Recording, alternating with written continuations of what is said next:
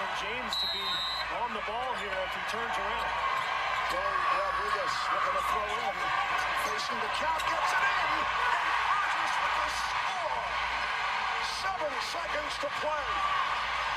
VCU up by 1. No timeout foul calls. Kitchen. It's over. It's all over. The Rams of Virginia Commonwealth continue on to the Elite Eight. Hello, everybody, and welcome to All the Years, a podcast where we relive some of the greatest March moments with the very people who created them. My name is Russell Steinberg.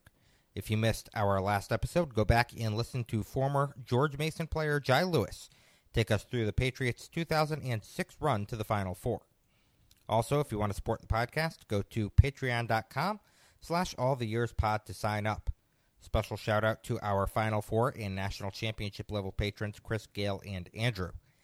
Today we stay in the Colonial, but we jump ahead to 2011. It was the first year of the first four in Dayton.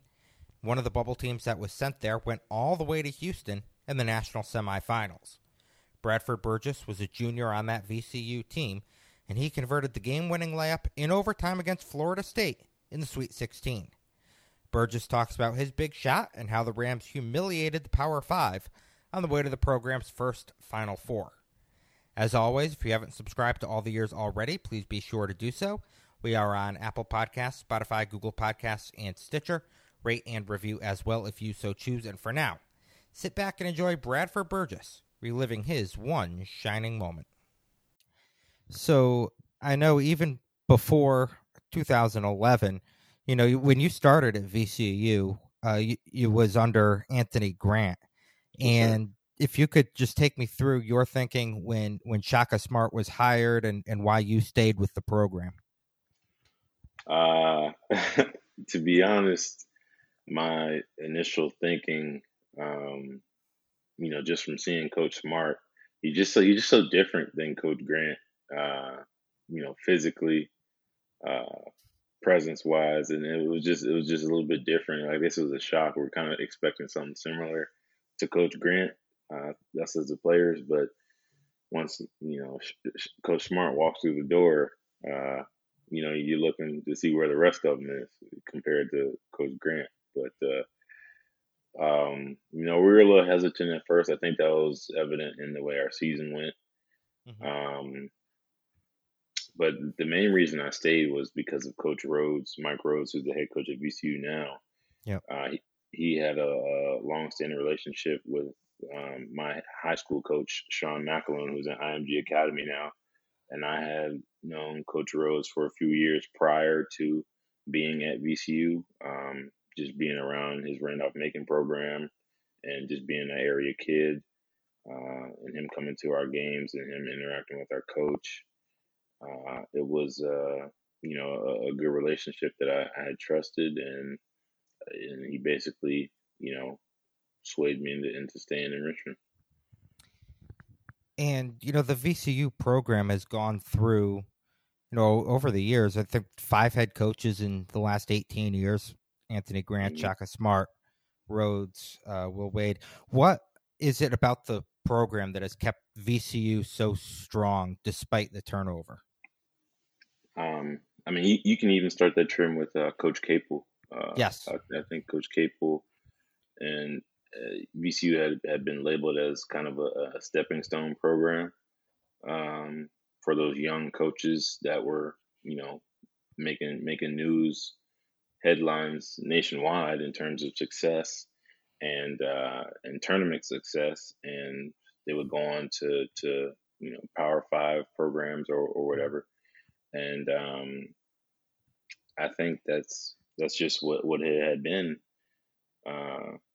We'd have success. We'd make a run in the conference tournament, win a championship, or make it to the postseason, and then make those those crazy runs, and the money would talk, I guess, or the opportunity would talk, and within 5 years or max at the time, a coach will be gone. Not saying that I can't blame them. The opportunity to provide for your family and the challenge of being in a Power 5, I can't blame them. and that's what it's been.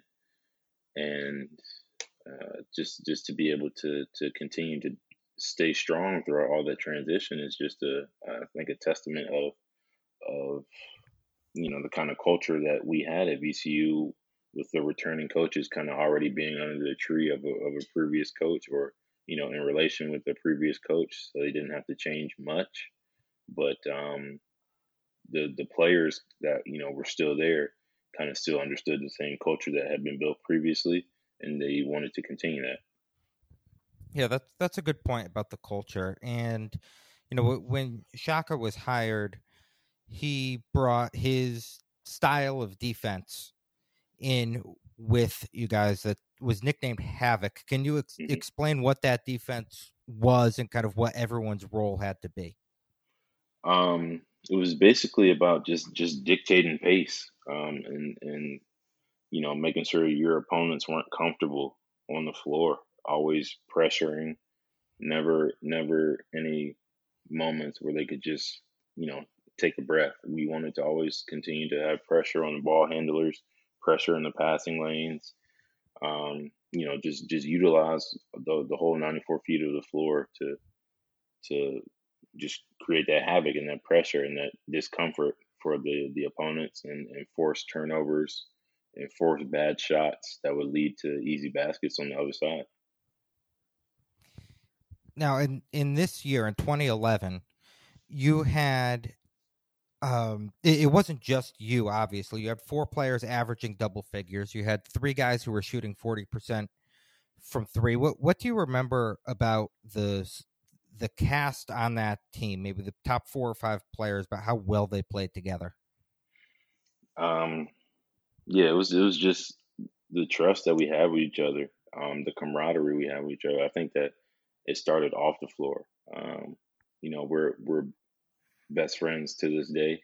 We're talking to each other constantly. A lot of us have families now, so we just can relate to on another front, and it's just like I said, it goes back to that culture that the guys that brought us in at that moment, especially Coach Grant and his staff. They brought in like-minded guys who wanted to win, who knew how to win. A lot of us coming in were either high school champions or had made it to a state championship, so we knew what it took to win, to an extent, not quite to the college level because we hadn't been there, but in order to make it to the postseason and make deep runs, we knew that it would take a lot of hard work and a lot of dedication, and we were prepared to do that. And that just spilled over to when Coach Smart came in. We didn't necessarily have a lot of times where we were seeing eye to eye early on, but the end result, we definitely wanted to win. We wanted to win ball games, and the new coaching staff wanted to win ball games. And at the end of the day, that's what we felt was most important. But that I think the first year that Coach Smart came in, that was definitely the struggle that we had, was just getting guys to buy in to the change, even though it wasn't too dramatic of a change or too drastic of a change. It's just the thought of change. I think obviously, and anybody doesn't really like change, or a lot of they fear change, and we were comfortable. We had just had a championship run. We just made it to the tournament, and we felt that success, and we thought we could, as a team, we thought we could replicate that success in that year, despite the changes in coaches. Yeah, and whenever there is a coaching change, there are growing pains that go with it, right? And how did Shaka handle that, and how did he ultimately get everyone to buy in, even if maybe you didn't see the results right away? We just saw how much fun we could have, just playing that style. We didn't press as much with Coach Grant. We got after it, but I think with Coach Smart, we just took it to that next level, and just being able to fly around on defense and disrupt the opponent's offense and try to get steals and easy baskets on the other side, and just being able to play loose. And Coach Smart had a thing,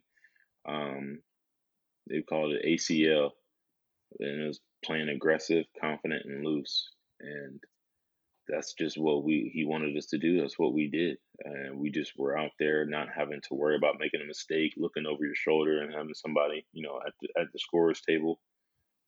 You could go out there, play free, make a mistake, make up for your mistake, play for each other, and do whatever it is that we do, whatever our role was, and do it to the best of our ability.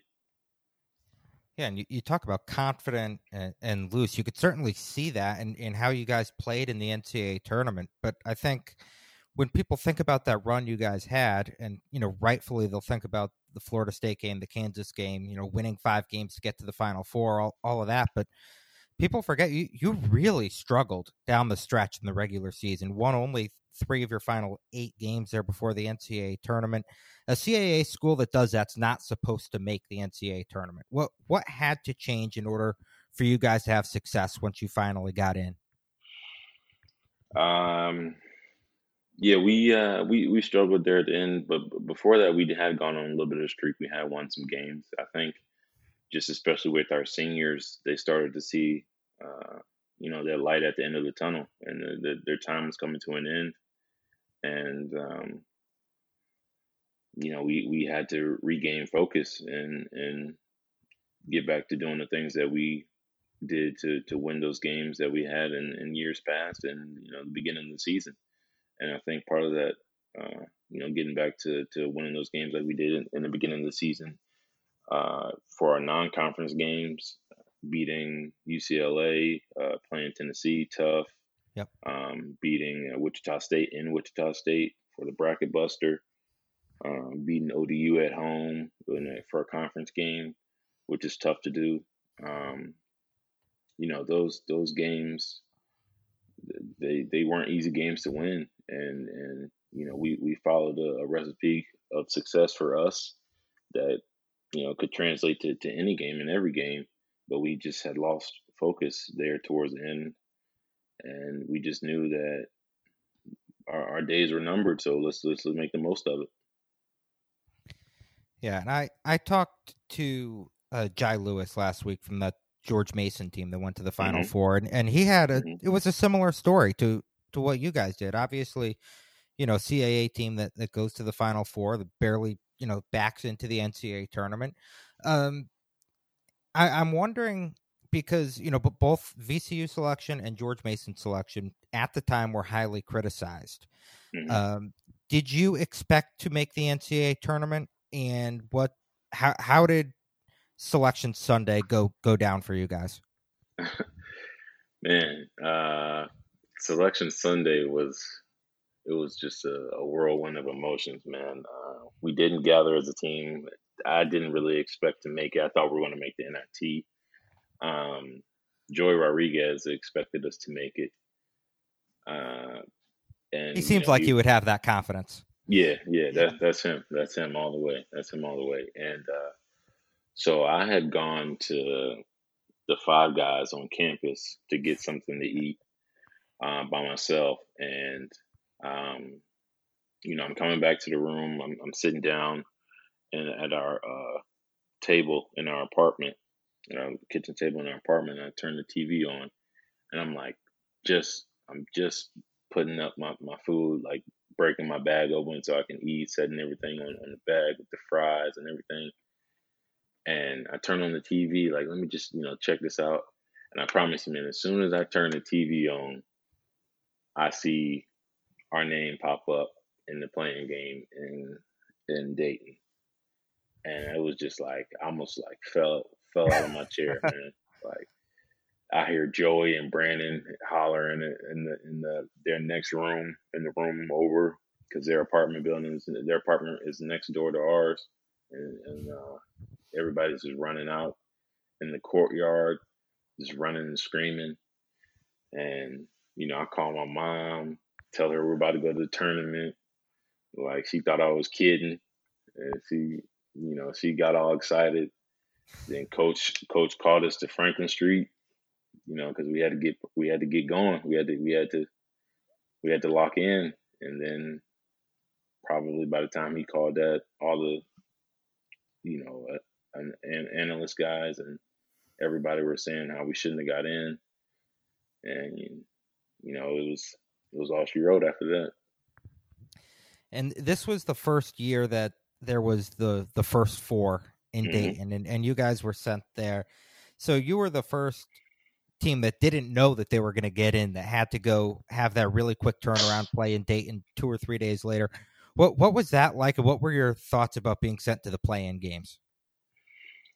I mean, honestly, we were just like, whatever, man. Just get us there. We'll show y'all. We'll show y'all. Like, we were so ready to go. We were so locked in, and just especially from us locking in from the conference tournament, I think we showed we had a good showing. I think that played a part in the decision. We were locked in from that, end of February to beginning of March. We just turned the page, man. We got back to business. We focused on the little things, and it was just enough to have the committee put us into the tournament. Now, had you guys been selected to the NIT, you probably would have gotten a few home games. You probably would have been one of the favorites to advance pretty far, but that's not the case, obviously, when you're an 11 seed in the NCAA tournament and you're having to go to Dayton. What was Shaka's message to you guys at the very beginning? Because it would take 7 wins to go win the whole thing. What's your goal going into Dayton? Are you even thinking that far ahead? Our goal was to make it to the Sweet 16. Going in, that would have been the furthest that any VCU team had made it. No VCU team had made it to the second weekend. That was our goal. And we just were so locked in that as we kept going, we were like, shoot, why not go one more? Why not go one more until we were playing in Houston at the Final Four? The first 3 wins that you guys had in that tournament, the first 4 and then the first 2 rounds, were all by double digits. Did you feel that helped legitimize your selection at all? For sure. We knew what we were capable of. We didn't always show it in the beginning in the duration of the year, but we knew what we were capable of. We know we had shown glimpses versus some teams, versus Power 5 teams, and versus other, good teams that were capable of making the tournament, and might have not made the tournament because, just like you said, man, that Wichita State, I believe, ended up winning the NIT that year, and that could have easily been us. Like the Rose, they could have been in the Final Four that year, and we could have been in the NIT. They're that good of a team. Well, they were in the Final Four 2 years later. Right. Exactly my point. So like that could have been them. So it just. And I think we won by 1 point, 1 or 2 points, and then Joey hit free throws at the end to win the game. But just saying that little 1 point, or that however many points, that effort that we showed in front of however many fans, and they got 10,000 or 12,000, right on top of you out there in Wichita, Kansas. Like that's I guess it meant a lot to the committee, and we definitely appreciated that. Yeah, for sure. Now, when you do get to the Sweet 16, now you run into a Florida State team that's on a bit of an upset run of its own, and they, of course, gave you more of a challenge than any team in the tournament to that point. What kind of challenges did they present to you guys?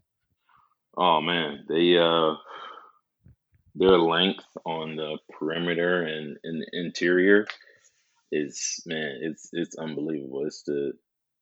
It's them and ODU, and probably a close second or close third to Drexel. Those are probably the 3 toughest teams I've had to play against in my career. But just their length, it was just you can't describe it. It's something you have to experience. We tried to describe it, in scouting and workouts or practice, whatever. the kind of practices we're having at the tournament. But once you get in that game, man, it's just athlete after athlete, all the way down the bench. Man, the guys that aren't even playing are probably would be one of the best athletes on our team. And it's just like, man, what are we going to do? So we ended up shooting a lot of threes. But just if you just look back in the game, even just for myself, man, going to the rim, thinking I have a layup and it's getting erased, back out to the perimeter when the guy's coming out of nowhere. And it was just like that all game. Even on the perimeter, they were blocking shots. Yeah, I mean, they took away pretty much everything you guys wanted to do offensively, except for, you guys hit 12 threes, and you went 6 for 7 from 3. So what did you have going for you in that game? I was mad my shot was getting blocked, for one. My shots were getting blocked, and we weren't ready for the year to end. We thought we could do a little more. We just fed off each other's energy. Brandon got hot in the second half. Joey did his thing. Everybody played their role. Everybody did their part. Guys coming off the bench. We weren't ready for the season to be over, and that's just all that needed to be said. We had to go out there and play. Now, when you finally get down to the end of the game, you're down a point. Joey Rodriguez throwing the ball in. From what I understand, what ended up happening isn't actually what the play was supposed to be. What was supposed to happen on that inbounds pass? So we called a play. Actually, we called a play. I think it was coming out of a timeout. We called a play, and Florida State actually, I guess they knew what we were going to run, and they called another timeout, and we ended up changing the play, but it's the same lineup as the one before, and it initially was like I was probably the third option in the play. It's initially play for Brandon Rozelle to come out on the wing and hit a jump shot, but he kind of ran into scheme when, I guess, trying to get around the screen. So that kind of delayed the timing. So Brandon came out the perimeter late, but Derwin Kitchens, I guess, saw that and was kind of anticipating it, and he was playing on my high side. So when I went to go screen for Brandon, he was just already so far away. I just slipped to the basket, and Joey read the same thing, and then the ball was right there waiting for me. Yeah, and you slipped to the basket, as you said, and that pass ends up going only a few feet because Joey was right there, but he had to get it between two Florida State defenders. How perfect was that pass?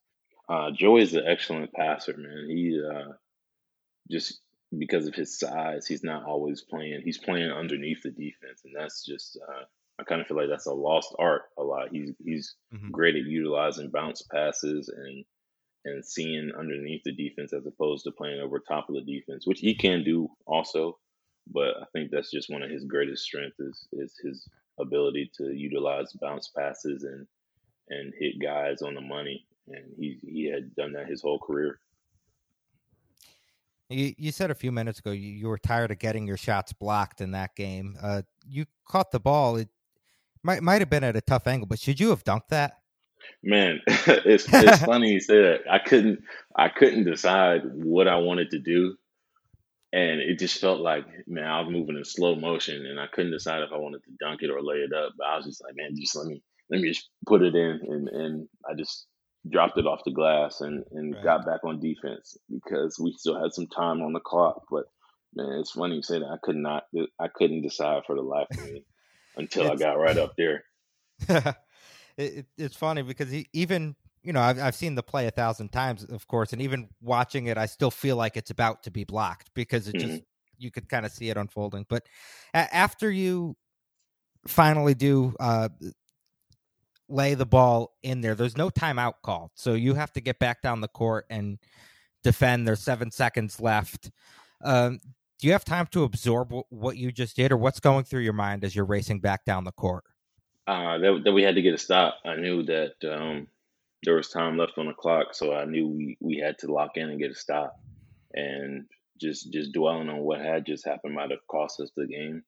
So we all had to sprint back, load up to the basketball, and find a man and get that one last stop. And thankfully, we did. Now, in that game, if you look at the box score, they out-rebounded you guys by 15. They took 18 more shots than you. You guys turned the ball over more than they did, and you still won the game. What does that say about your team and the defense that you guys played? Just the resilience we had. We didn't always get the rebound when we needed to, or not when we needed to. We didn't always get the rebound every time, but when it was time to get that stop or get that rebound or make that play, we were right there when it needed to happen. And that's just goes to show from the leadership that we have for the players, the coaching staff. We were just all working as one collective unit. And in the Elite Eight, you end up playing against the number 1 seed, Kansas. It's another double-digit win, and you led by 14 at halftime. But you have to feel invincible at that point, right? What was that like? After the game or during the game? Just during the game, knowing that you're controlling it against maybe the best team in the country. I mean, we kind of felt like they had the better individuals, but we were the better team. And, if somebody looks at it on paper and sees the Morris twins, Tyshawn Taylor, Josh Shelby, Thomas Robinson, and, all those guys, and look at our roster and you're not as impressed by the names, they think, we might lose by 30 points, especially after they had just played Richmond, 2 days before and beat them pretty handedly. But I guess, I don't know, because they thought that Richmond had beat us prior, earlier in the season, I thought they might have thought that it would have been a cakewalk as well. Mm-hmm. But, that's a different type of game with us and Richmond. That was probably something that was due. We had beat them for a few years in a row. And, they were due for one, and it's a rivalry, and that's a whole different story. But this is the NCAA tournament, and, we were a completely different team from where we were earlier in the year. And we just came to play. I don't know if you heard that the Morris twins had said something to Joey at the captain's meeting at half, saying, that we had a nice run, but it was going to end today. And that was just, putting the whole gallon of gasoline on the fire, man, because that just turned us up. And after they started out kind of hot the first minute or so, but after we settled in and locked in, man, it was all she wrote. Yeah, so those comments from the Morris twins happened before the game, and like that when the captains meet at center court, and Mm-hmm. Joey hears that. How does he tell you guys, and what's said in the huddle before the game because of that? I don't exactly remember. I think I'm not sure if it was in the locker room or in the huddle or somewhere. I just know they told us to, and we were like, oh yeah? I was like, okay. Like, he just got us hyped, even more excited to go. And man, this is the Elite Eight. This is for a regional championship. Everybody in the country is watching us. Like we're gonna put on the show. That's how we felt. And sure enough, we did. Again, Brandon Rozelle was hot. Jamie Skeen, like that clip of Brandon hitting the three in front of the bench and talking trash, man. That's Brandon. That's our heart and soul of the team. That's just who we are, and we feed off those things. Skeen is the silent killer. He had a monster game, and he won, player of the region or whatever. And man, we accomplished the goal that nobody ever could have imagined, and it just felt like you said, it was a surreal feeling. And then it must have been strange as well when you go to the Final Four and you see that you've drawn Butler, so you're playing a team Mm-hmm. that went to the championship game the year before. They're kind of like you in that they're Man, still a Cinderella team from a that's mid-major conference. that's what messed us up, man. That's Yeah. what messed us up. Why do you say that? I'm just messing, but man, just it was almost like another conference game, man. And I Yeah. think I don't know if the focus lacked or what, but you can just see in the game, man, shots weren't falling the same they were. Shots were going in and out. I don't know if it was because of the stage, but guys who normally make the plays that they were making, it just wasn't happening. And I joke with some of the guys I joke with Coach Donovan and some of the other guys that were on the Florida staff that year. I'm like, man, y'all messed up my national championship, man. Like we were supposed to play y'all. We had played all the other Power Fives. We were going to play Yep.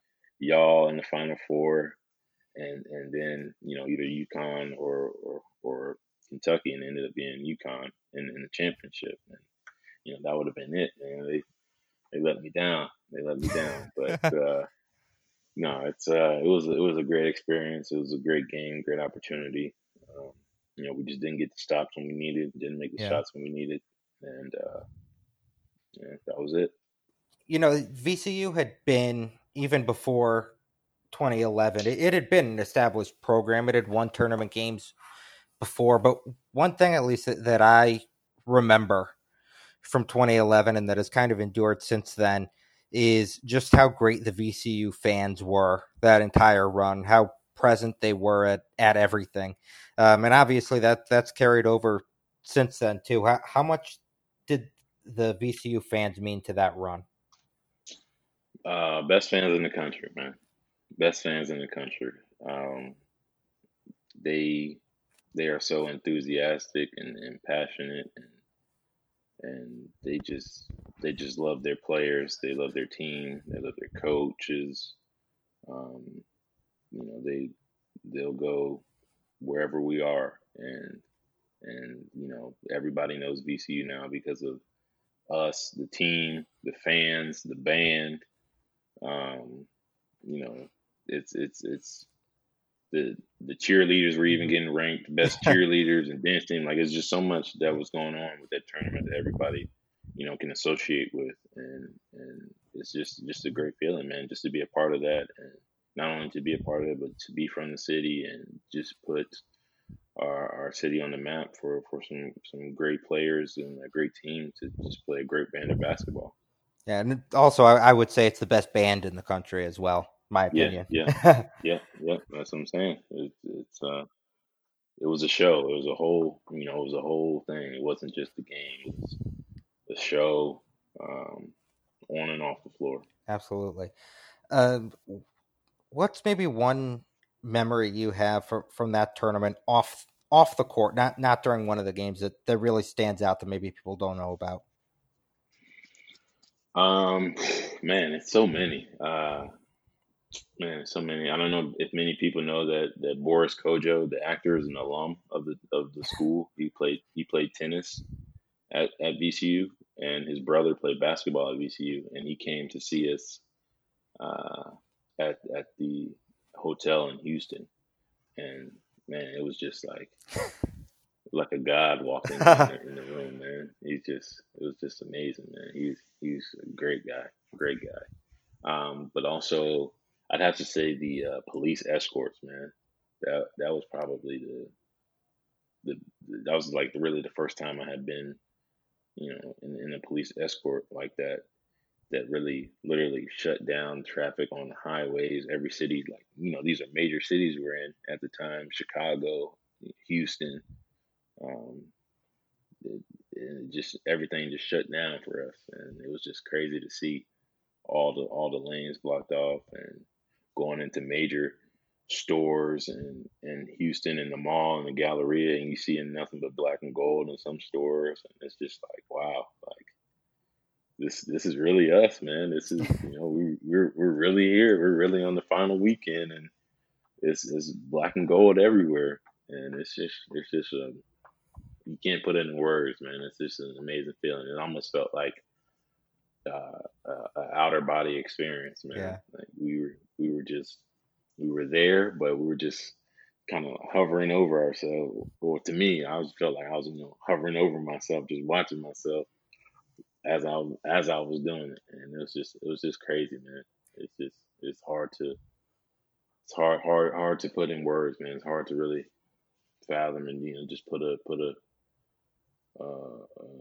an idea on it because you just I don't know you just really can't. You just start to thinking about it, and I can go on for days. It's just reminiscing. You talked about how close you were with your teammates. You talked about how much the fans and the staff and the band and the cheerleaders and the university as a whole means to you. So knowing all of that, what's it mean to you now that you've had your jersey retired by the program and to see it up there in the rafters of the Siegel Center? Man, that's another one that's just a surreal feeling, and it's just all the hard work you put in. You don't go in expecting to get your number retired, but you just go in just trying to be a reliable and accountable guy who does the job and helps the team win. And that's all I wanted to do is just be a guy that was known for doing his job, whatever it may be, the dirty work, the scorer, the defender, the rebounder, making plays for others, whatever it was that the team and coaches needed me to do, I was doing without a second thought, without hesitation. And I just wanted to be there, be on the floor, to be able to help. I think that's part of the reason why I wanted to make sure I was available and able to help my teammates out at any given moment. And that's part of the reason why I was able to start every game in my career and break that starting record by Patrick Ewing. Yeah, well, this has been a lot of fun. Thank you so much. Of course, man. Thank you. Once again, a big thank you to Bradford Burgess for joining us. If you want to hear content from this podcast that did not make the final cut, support us on Patreon for some deleted extras and additional perks. Again, that is patreon.com/alltheyearspod. Also remember to subscribe, rate, and review the pod if you have a moment. We will be off next week, but we will return after that as we round out the quote-unquote first season of All the Years. Until then, I am Russell Steinberg. Have a great week.